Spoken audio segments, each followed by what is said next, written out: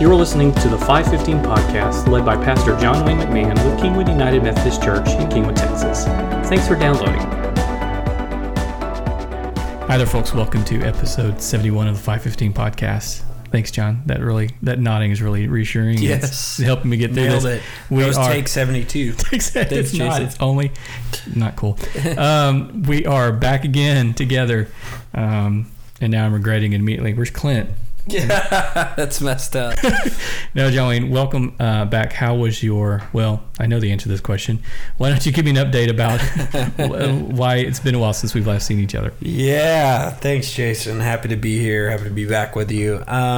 So most of y'all would know, most of y'all should know by now if you follow on social media or were around the church the last couple of weeks that almost 2 weeks ago, picking up my son from school, we noticed something was slightly off about his breathing, and so a little weird. So I took him to Lauren's work, and from there we headed to a pediatrician, and from there we headed to the Woodlands to Texas Children, and eventually he got very, very, very sick, very sick, dangerous, sick.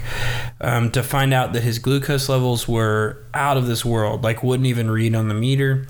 He had something called DKA, which is diabetic ketoacidosis, which means essentially when your body can't get energy from glucose because it's not producing insulin, as in diabetics, then your body needs energy, and it gets energy from fat cells. And when it gets energy from fat cells, that produces carbon dioxide in your body. Wow. And so his abnormal breathing was because his body was trying to get rid of the carbon dioxide. So he had very high levels of carbon dioxide. He was toxic, essentially. And so all of this to find out that our 9-month-old baby has type 1 diabetes, which is crazy and very rare, and obviously an incredible shock to us.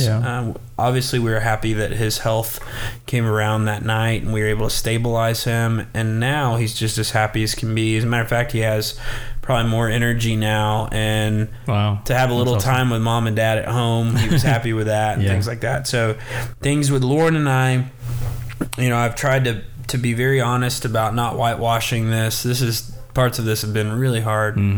It's a new ball game for us financially. Lauren's work. What does my work look like? How do we balance all of this? What does treatment look like? How do we fight for, and care for our kid in the best way? Over the first 10 days, we're scared to go to sleep and trust his values. His blood sugar readings are where they should be. And all of those things have been hard. But I've also been very quick to share that God has been so present. And I'm not just saying that because we're on some Christian podcast. He's shown up in so many ways to the point that numerous times my wife and I have wept over God's provision, over his reminder of his presence, over the way he's cared for us and brought the right doctors and the right medicine and all of those things, the right community to surround us in some amazing ways. And so my theme right now is hope. It's just it's my poster, it's my banner that I'm flying over my family. And I really think that hope is something we practice, and hope is not without fear, doubt, anxiety, but hope kind of transforms that into something. And I think hope is a power, and hope is something that sometimes it doesn't look like the poster version of it. If you were to look at me, for example, in a snapshot, but hopefully over a spectrum, you'll see that in the midst of really crazy circumstances, that I'm holding on to something that can't be taken away, and that's a trust in the Lord. And so that's what we're learning about a lot, and wrestling with, and asking questions. And it's a tough road. But anyways, he even came to staff meeting today, and Luke is doing great. That's awesome. Yeah, he looks awesome. I know the answer to this question. Could you imagine doing this without the support in the community? Not a chance. Right? Not a chance. I'm about to get emotional just thinking about it. it's just been unbelievable. Like it's unbelievable. Yeah, it's been transformative for us. It's been a reminder of God's presence, and the body of Christ has just been incredible. And pride gets in the way, and it's hard for us to let people help. But it's made all the difference in this season. And so, it's been a wild ride. Well, definitely glad you're back in the saddle again, and back at work, and we're back here recording this again. I think it's so important. Definitely was glad that Clint was able to step in last week, both for big the shout sermon, out to Clint. And just it was a good experience, recording with him. But I got to listen to the podcast for both of them. Both a sermon and parts of the 515 and stuff when we were, I think, driving to an appointment or home from an appointment or something. And so just thankful for you, Jason, but especially for Clint to step in. He preached on like a 48-hour notice or something. So just thankful that he did that. Yeah, that's awesome. Okay, so let's pick up again with Joseph. It feels like it's been a while, but it's only been a few days since we've talked about him. But he's been through an incredible amount of stuff. So through this whole story, you want to give us kind of just a really quick, get us caught up with where Joseph's been. You don't have to tell us where he's going if you don't want to spoil the story, but give us spoiler alert. It's been written for a long time. Oh, shoot. Okay. Gotta read that. But because I really want to talk about where what this story is this week. So let's get caught up. Yeah. I mean, Jacob's family, as I said Sunday, is pretty much the most jacked up family you've ever seen. And we've gone through all of the dynamics of that. So jacked up, it makes your family look like the Cleavers. Yeah. Nobody got that. I did. And I'm glad. I saw a couple people kind of nod silently to themselves. Because I'm pretty young in the room. And so if I reference something... Cleavers are pretty universally understood to be... You would think so. Yeah, like your feel-good... Because they've been no problem. redone so many times. Anyway, so... Sure. So, a messed up family. Jacob's family is so messed up. And so, with all the spiritual baggage, all the damage that's happened with all of that, the brothers sell the brat Joseph into slavery. He goes to Egypt. In Egypt, Joseph is kind of elevated, and then he's betrayed by Potiphar's wife, accused of sexual misconduct, thrown in prison. He's kind of elevated again through faithfulness and service, and then he gets betrayed again, and he's left in prison for longer, and then he finally comes out, and everything goes really well. He is elevated to as high as you can. Really, basically, almost the most powerful person in the world. Just right under Pharaoh. Yeah, right under Pharaoh. Yeah, and so just a crazy. And so Clint talked about that a little bit about gratitude when everything's going well and things like that, which is an interesting story for us to preach on because just before that, Joseph just lived a whole lifetime of crap. Yeah, right. So now we're saying, hopefully he doesn't struggle with gratitude. But anyways, it is what it is, and an important theme for us to talk about. For sure. And then this week, we really looked at the part of the story where all of these dynamics seem to begin to crash into each other. And so the rest of Joseph's story is about the brothers and Jacob and about this reunion and how this is all going to go down. And so what we read and studied a little bit this past time was that the brothers are facing a famine. Jacob's whole family's facing a famine. Sends the brothers over to Egypt. That's the one place that prepared and knew the famine was coming because Joseph knew and Joseph prepared. Yeah. So they go to Egypt to gain grain, and in Genesis 42, they meet Joseph not knowing it's Joseph. Joseph probably looks Egyptian and is speaking through an interpreter and all of these different things. And so, he recognizes them and he goes through, and it's been 20 years. I mean, they haven't seen him in a long time. That's a good point. Yeah. And so he just kind of strings him along. Like he's not going to unveil himself right away. So the point of what we wrestle with this time is the fact that the brothers have to go where they don't want to go. And Joseph is actually flourishing in this season of life because he was faithful in all of the pain and he found healing. And we're kind of reading between the lines here, but we're suggesting that God did some mighty things in Joseph's heart so that in this season of life he could be where he's at. So one of the things that I really loved hearing the story Sunday was the fact that Jacob was like, tell the guys you got to go to Egypt, and they're like, oh yeah, okay, sure. Yeah. And he's like, no, why are you still here? Yeah. Well, what are you doing? We're starving. You got to go now. And they're, oh, you meant today, right? Yeah, like the very first line of Genesis 42, Jacob's like, why are you still sitting here and looking at each other? Yeah. Like, go to Egypt and get food. There's food there.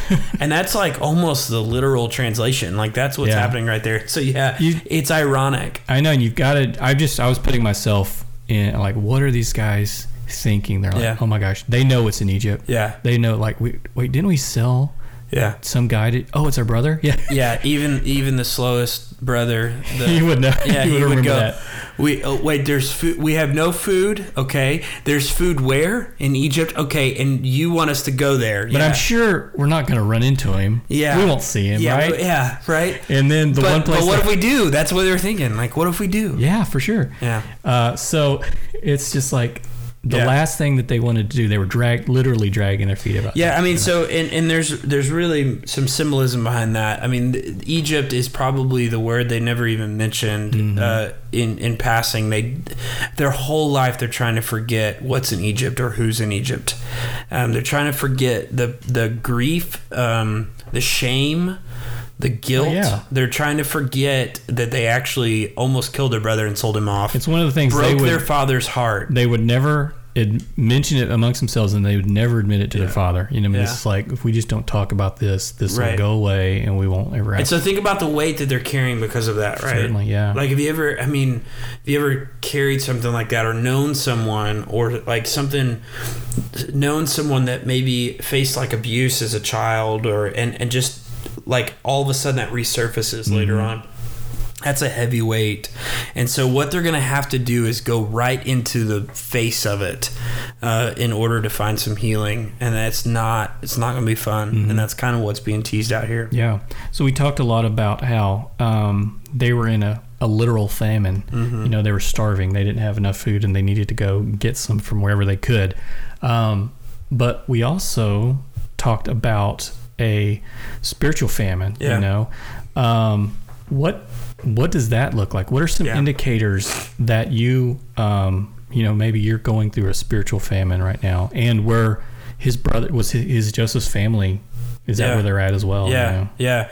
So I you can look at many different stories in the Bible and look at these kind of famines. If famine in general is just lacking, like just being without something that's needed, or just a shortage of something, famine, literally not having enough food or to drink or water or anything like that. And so a shortage, but there's all kinds of shortages that are in these Bible stories, or these going without, or these lacking. And so I didn't have time, and I won't do it now, but you can go through these stories and you can just kind of mark some of the characteristics. They all kind of share those things.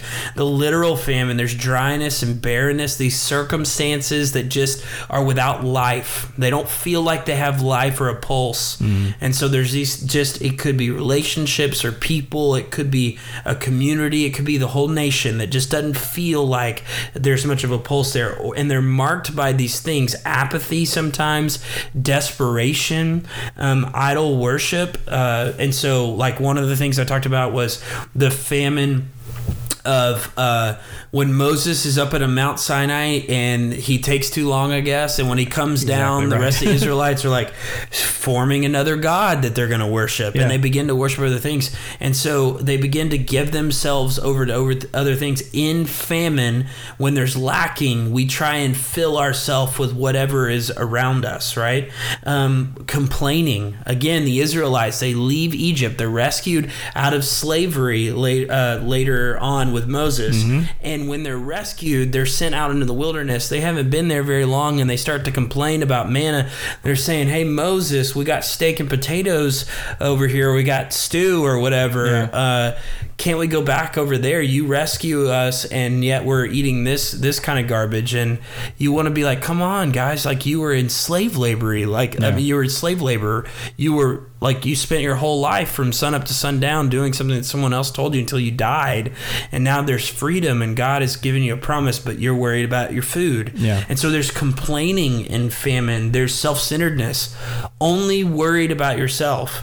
Even in the circumstances that have been created upon you that are outside of your control, if all you think about is yourself, you're outside of what Jesus is talking about in his message to the world.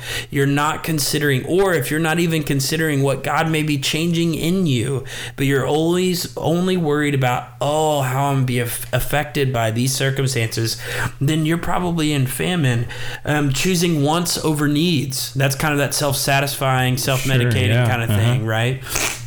Someone who's, I've seen addiction in my family and in other families, and or if you've ever seen anybody that has like a gambling debt, this is a great one, that has a gambling addiction, man, they will spend all of their money on bills, on gambling, because they're addicted to it. So we're choosing what we want over our needs. We're choosing these things because we are lacking in other places, so we're trying to feed it with something else. Laziness and again, apathy is one that fits this description of famine. And so I think, and I joked about it Sunday, but I said, if you're feeling conviction right now, hearing that list, I'm just listing what I think we see in famines in the Bible, but they could be translated to your circumstances, and it could be an indicator that you're in famine, that you're experiencing some kind of famine. And maybe that famine is the word of God. I quoted Amos, the prophet, that says there will come a day when the shortage is not about food and water, but the shortage is the word of the Lord, and people go from east to west and they won't be able to find the word of the Lord. And I just wonder how many people might be experiencing famine, and they're either apathetic, or they're just sitting in it, or they're just complaining about it, or they're so overwhelmed with the circumstances around them that they're not picking their eyes off of the circumstances to the God who wants you to flourish in the middle of those famines. So that's kind of the push of what we're talking about. Yeah, for sure.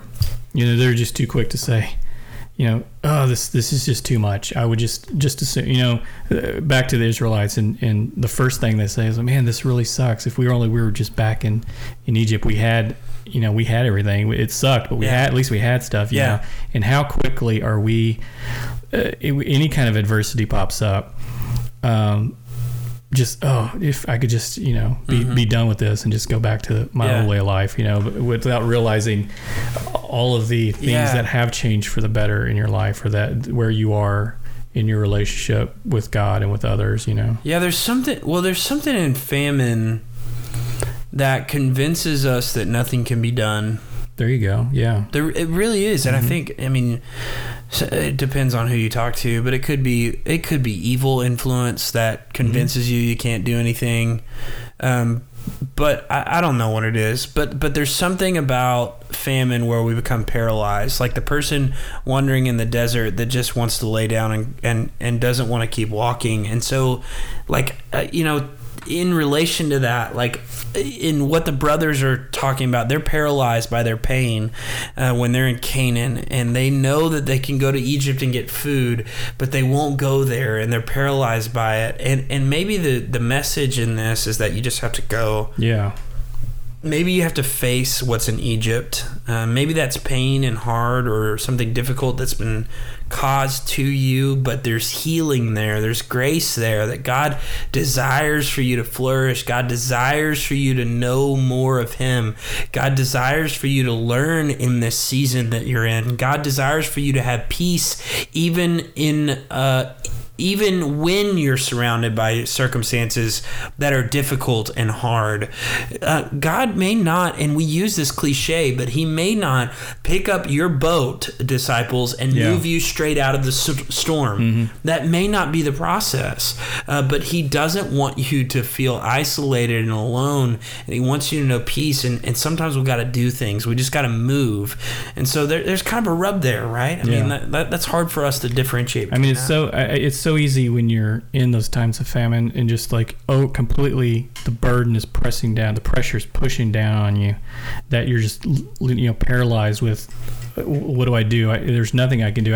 I can just resign myself to just sit here and wait for God to fix this, right? And we hear a lot of times people say, hey, wait and trust in the Lord. The psalmist says, wait on the Lord. So what we have? Wait a minute, we can't do both. We need to balance. What does that look like? What? Well, I actually think waiting on the Lord is not sitting on your rear end and asking for a billboard. Like, if God is always a God that's speaking, and if God is always a God that is active and present in our lives, then maybe the way that you're looking for him to talk is just wrong. Mm-hmm. Or maybe your expectations are not what he wants to do in your life. Maybe he wants to do something different. But you just got to do something. You've got to move. And I've seen this with young people. Like, one of the things with young people is people that, like, college age, and these are the people that really care about the Lord and are trying to figure out what to do with their lives. One of the most paralyzing things is they say, I just don't know what God's purpose is for my life. Oh, okay. I'm still figuring out what that is. Mm-hmm. Even as someone who has chosen a career path and things like that. But you've got to do that. You've got to do something. You've got to step out in faith. You've got to keep walking in the famine. You've got to ask the Lord to reveal himself, and keep looking for the ways that he's already revealing himself to you in that season. But I just really think you have to do something. Like, here's an easy example. If you're in financial crisis, I did this in college. I joked about it Sunday. Yeah. I would just not open my bills, right? Like, I was in debt up to my eyeballs. I knew people were after me for money. I just wouldn't open my mail. And what good is that? Yeah. Now, listen, in opening my mail, I was not all of a sudden going to have money to be able to pay for it, right? Really? I had to start working and sacrificing and learning about stewardship and what God was going to do in my life. And so whatever famine you're in right now, why don't you start to consider what is the heart of God in the middle of famine, in the middle of the desert, in the middle of the season of trial and difficulty, and start to consider, who God is. Because when we get overwhelmed by our circumstances, we're not talking about God anymore. We're just telling God about all the garbage that is around us. Mm-hmm. Instead of meditating and worshiping and taking in who God is and learning more about him and growing in the depth of the knowledge of Jesus Christ, as Paul talks about, as we focus on him and as we begin to ask questions that are hard, like, what am I supposed to learn right now in this famine? What's wrong in me, or what is God trying to transform in my heart in this season? Yeah. Those are the kind of questions that I think more align with what God is doing and God wants to do through Jesus Christ, the power of the Holy Spirit in our lives. That's super tough. So that's definitely kind of going through that that spiritual growth. Yeah. Because obviously when when you're young in your faith is what I'm trying to say. Yeah. It's really hard to step back and say, okay, what should I be learning during this time? It's, it's, hey, God, there's no food out here. This sucks. Yeah. Well, I mean, one of the things that we talk about in marital counseling, and I may have brought this up here, but so stop me if I have, but we talk about stressors in marital counseling, and there's 4 boxes, okay? And the first box is the highest priority stressors in our life, okay? And in that box, it's the highest priority stressors in our life and the things that we can change. Okay. So the highest priority and things we can change, let's change them because they're high priority. Let's do something about them, right?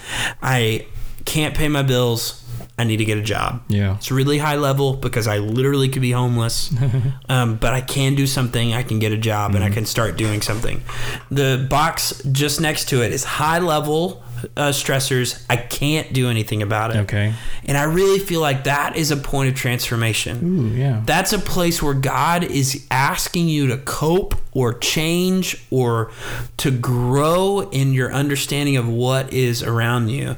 And then the bottom level is low level stressors and things you can do. So like low level stressors, like, oh, my laundry is always such a mess. Man, freaking go fold your clothes and quit letting it stress you out. You know what I mean? Don't look around your room. I was like, I was thinking around.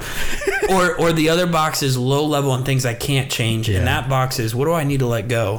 What am I so overwhelmed by this little thing, this petty relationship in my life? Why do I let Susie tick me off so much? You know what I mean? I don't work with a Susie or know a Susie, I think, but it's good. So that was a made up fictional character. But does that make sense? That's like the story about the big rocks in the sand, you know. Yeah. It's like, don't get consumed by just that sand. It's just sand, you know. It's worry about the big things. Again, the things that are within your power and the things that are important. Yeah. Actually, the more that you should be focusing that attention on. Yeah, I'm not trying to illegitimize like your stressors or pain or difficulty. What I'm saying is maybe like the brothers, you have to walk straight into Egypt and you have to face it, and that's where you're going to find healing. It's going to be hurtful. Yeah. It's going to take some time.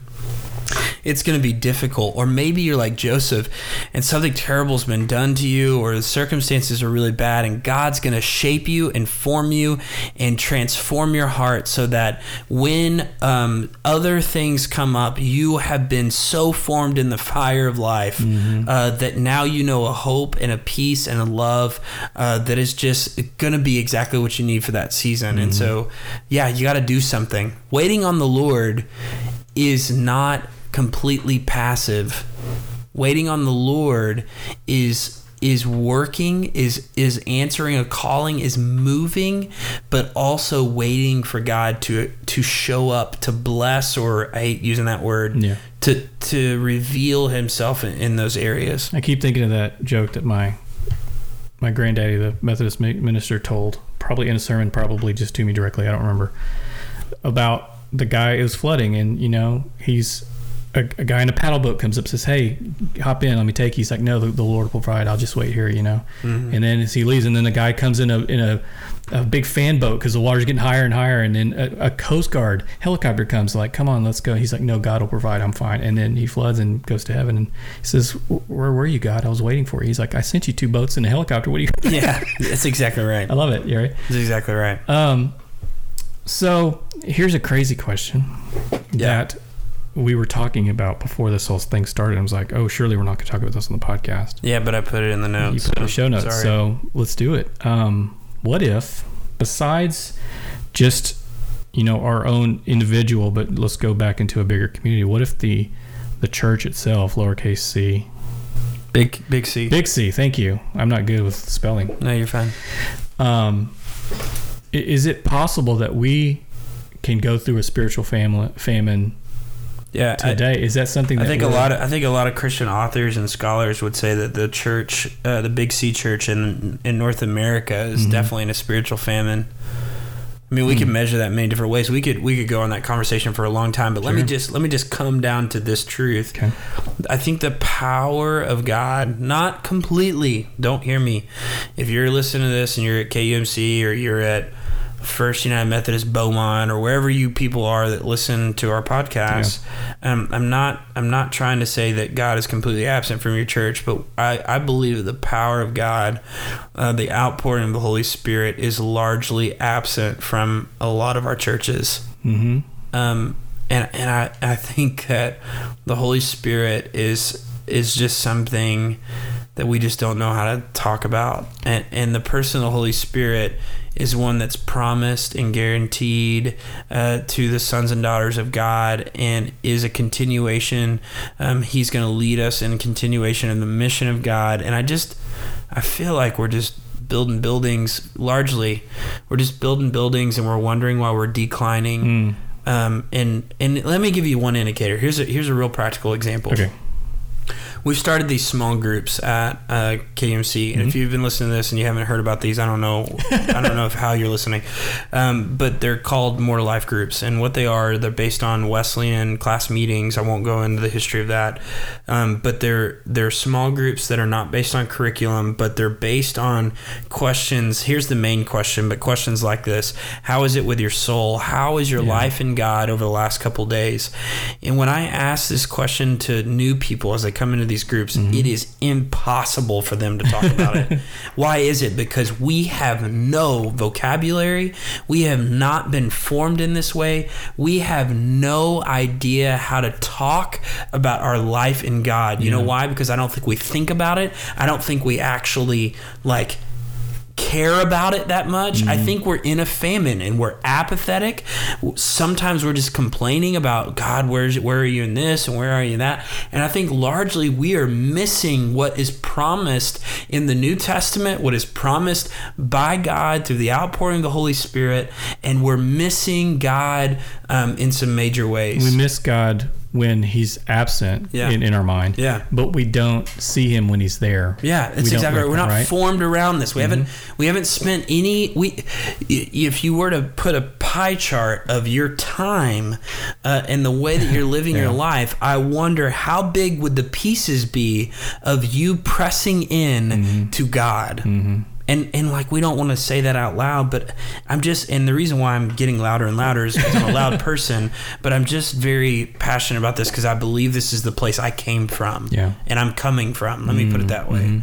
Just out of apathy, out of spiritual famine, out of a place of just being complacent and not trusting that God could truly heal sin and truly change lives and truly break systemic evil in our world.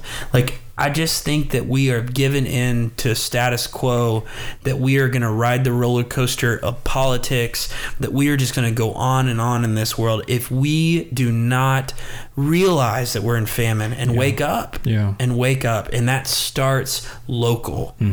And so that's why I'm so excited about these small groups, because it's the beginning of people taking off masks and sharing with other people what it is to walk with the Lord from day to day and to know him, to truly know him. I've seen people in these groups who don't know how to answer that question. Where have you seen God this week? And then I've seen them over time just transform. Like, at some point it clicks and they get it. Or when you're not even expecting it, you're like, oh, well, here's this person. And then they say the most profound thing. And it's like they literally had an experience where they witnessed firsthand, the Holy Spirit coming through their lives. Yeah. And like jumped on that train. Like, hey, I want more of that. Yeah. And so your wife recommended this book to me from a guy that taught at Asbury, and I knew him, but I didn't know about this book. And I won't go into too many details, but he lays out this case that I think is for so long in North America, we've been doing friendship evangelism. We've been doing this, just invite a friend to church. This is, and you know what? If I'm a really good neighbor, if I mow my yard, and if I bake cookies for my neighbor every now and then, if I, when they're down on their luck, if I'm there, then hopefully after 7 invites they'll come to church with me. And that model is actually, if that's our major model, the numbers are staggering. The church is in decline. It's not working. But what this author did was laid this over the Bible, and you don't see friendship evangelism talked about by the New Testament authors. As a matter of fact, you don't see the church growing because people were just really good. You can see a couple of cases. I think Acts chapter 2 is one, but that's on the heels of the outpouring of the Holy Spirit. Right. And so Acts chapter 2, when they're selling possessions and then people are out of their numbers, I see that.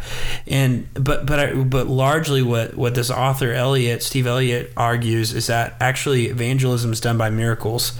When Jesus walks into a place, or when one of the apostles walk into the place, like they are healing people. Like, there's an outpouring of the Holy Spirit where someone who's never walked before gets up and walk, and then people come and listen. Yeah. These are crowds that half the people wanted to kill Jesus. They wanted to kill him for most of his ministry, but it is in his healings and in the miracles that take place that people come to hear and to listen and to see. And I just think for too long we've been trying to get joy jumps and trunk or treats and things together in this friendship evangelism. If we could just get the right programming together, and none of us are seeking the Holy Spirit, opening ourselves up to this. And so I don't know what that looks like fully. I'm just speaking out loud, probably getting myself in trouble. And anyways, my voice is dying. What do you think? I hear that. What do you think about that? Hey, I think something there, right? And there's something there. It feels like there's something there. Oh man, yeah. I mean, you came back with guns a-blazing after this past week, so. Well, this is personal to me because, and I said this Sunday, I'll say it now. If the Lord hadn't transformed my heart in spiritual famine, I would not been ready for what we just endured. There's just, would we have gotten through it? Maybe. Yeah. Yes, we would have gotten through it. Yeah. But would my marriage be where it is right now? Not a chance. No. There's no way. Would I be confident in the way that I am? in God's provision, in the way that would I have peace in my spirit right now with a 9-month-old type 1 diabetic? And listen, I know there are people listening like, hey, things will get better. Like, I understand they will. Yeah. And technology is incredible. And like, thank you for all of that and everyone that has these experiences and that. What I'm telling you right now is there is a supernatural peace in my heart that is not just practicality. It is because I truly believe that the God that has created everything loves me and loves my family in a way that he's poured into my heart, and he's prepared us for this season that we're in. Yeah, I believe that. And he's poured into other people's hearts to then extend that to give us that support and community. Definitely. In that way. Absolutely. Yeah. All right. That's a good place to end it this Next week we're talking about Joseph himself. Yeah, and then the next week Joseph again, and then I think actually this week is more about Jacob. Oh, okay. Yeah, I won't be with the Vine this week. Chris Harrison's preaching. Okay, well that's good. Yeah, what are you doing? I'm really excited to have him. I was supposed to be in Mexico for a mission trip. Oh, okay. I was released from those obligations, so I was off, and so I'm going to spend that with my wife and kid. We're gonna maybe be inconspicuous and go worship somewhere else or watch worship on TV or something. Okay. Well, we'll see what that looks like. I'm looking forward to it. So anyways, praying for everybody. Good to be back. Thank you for all of you that have been praying for my family.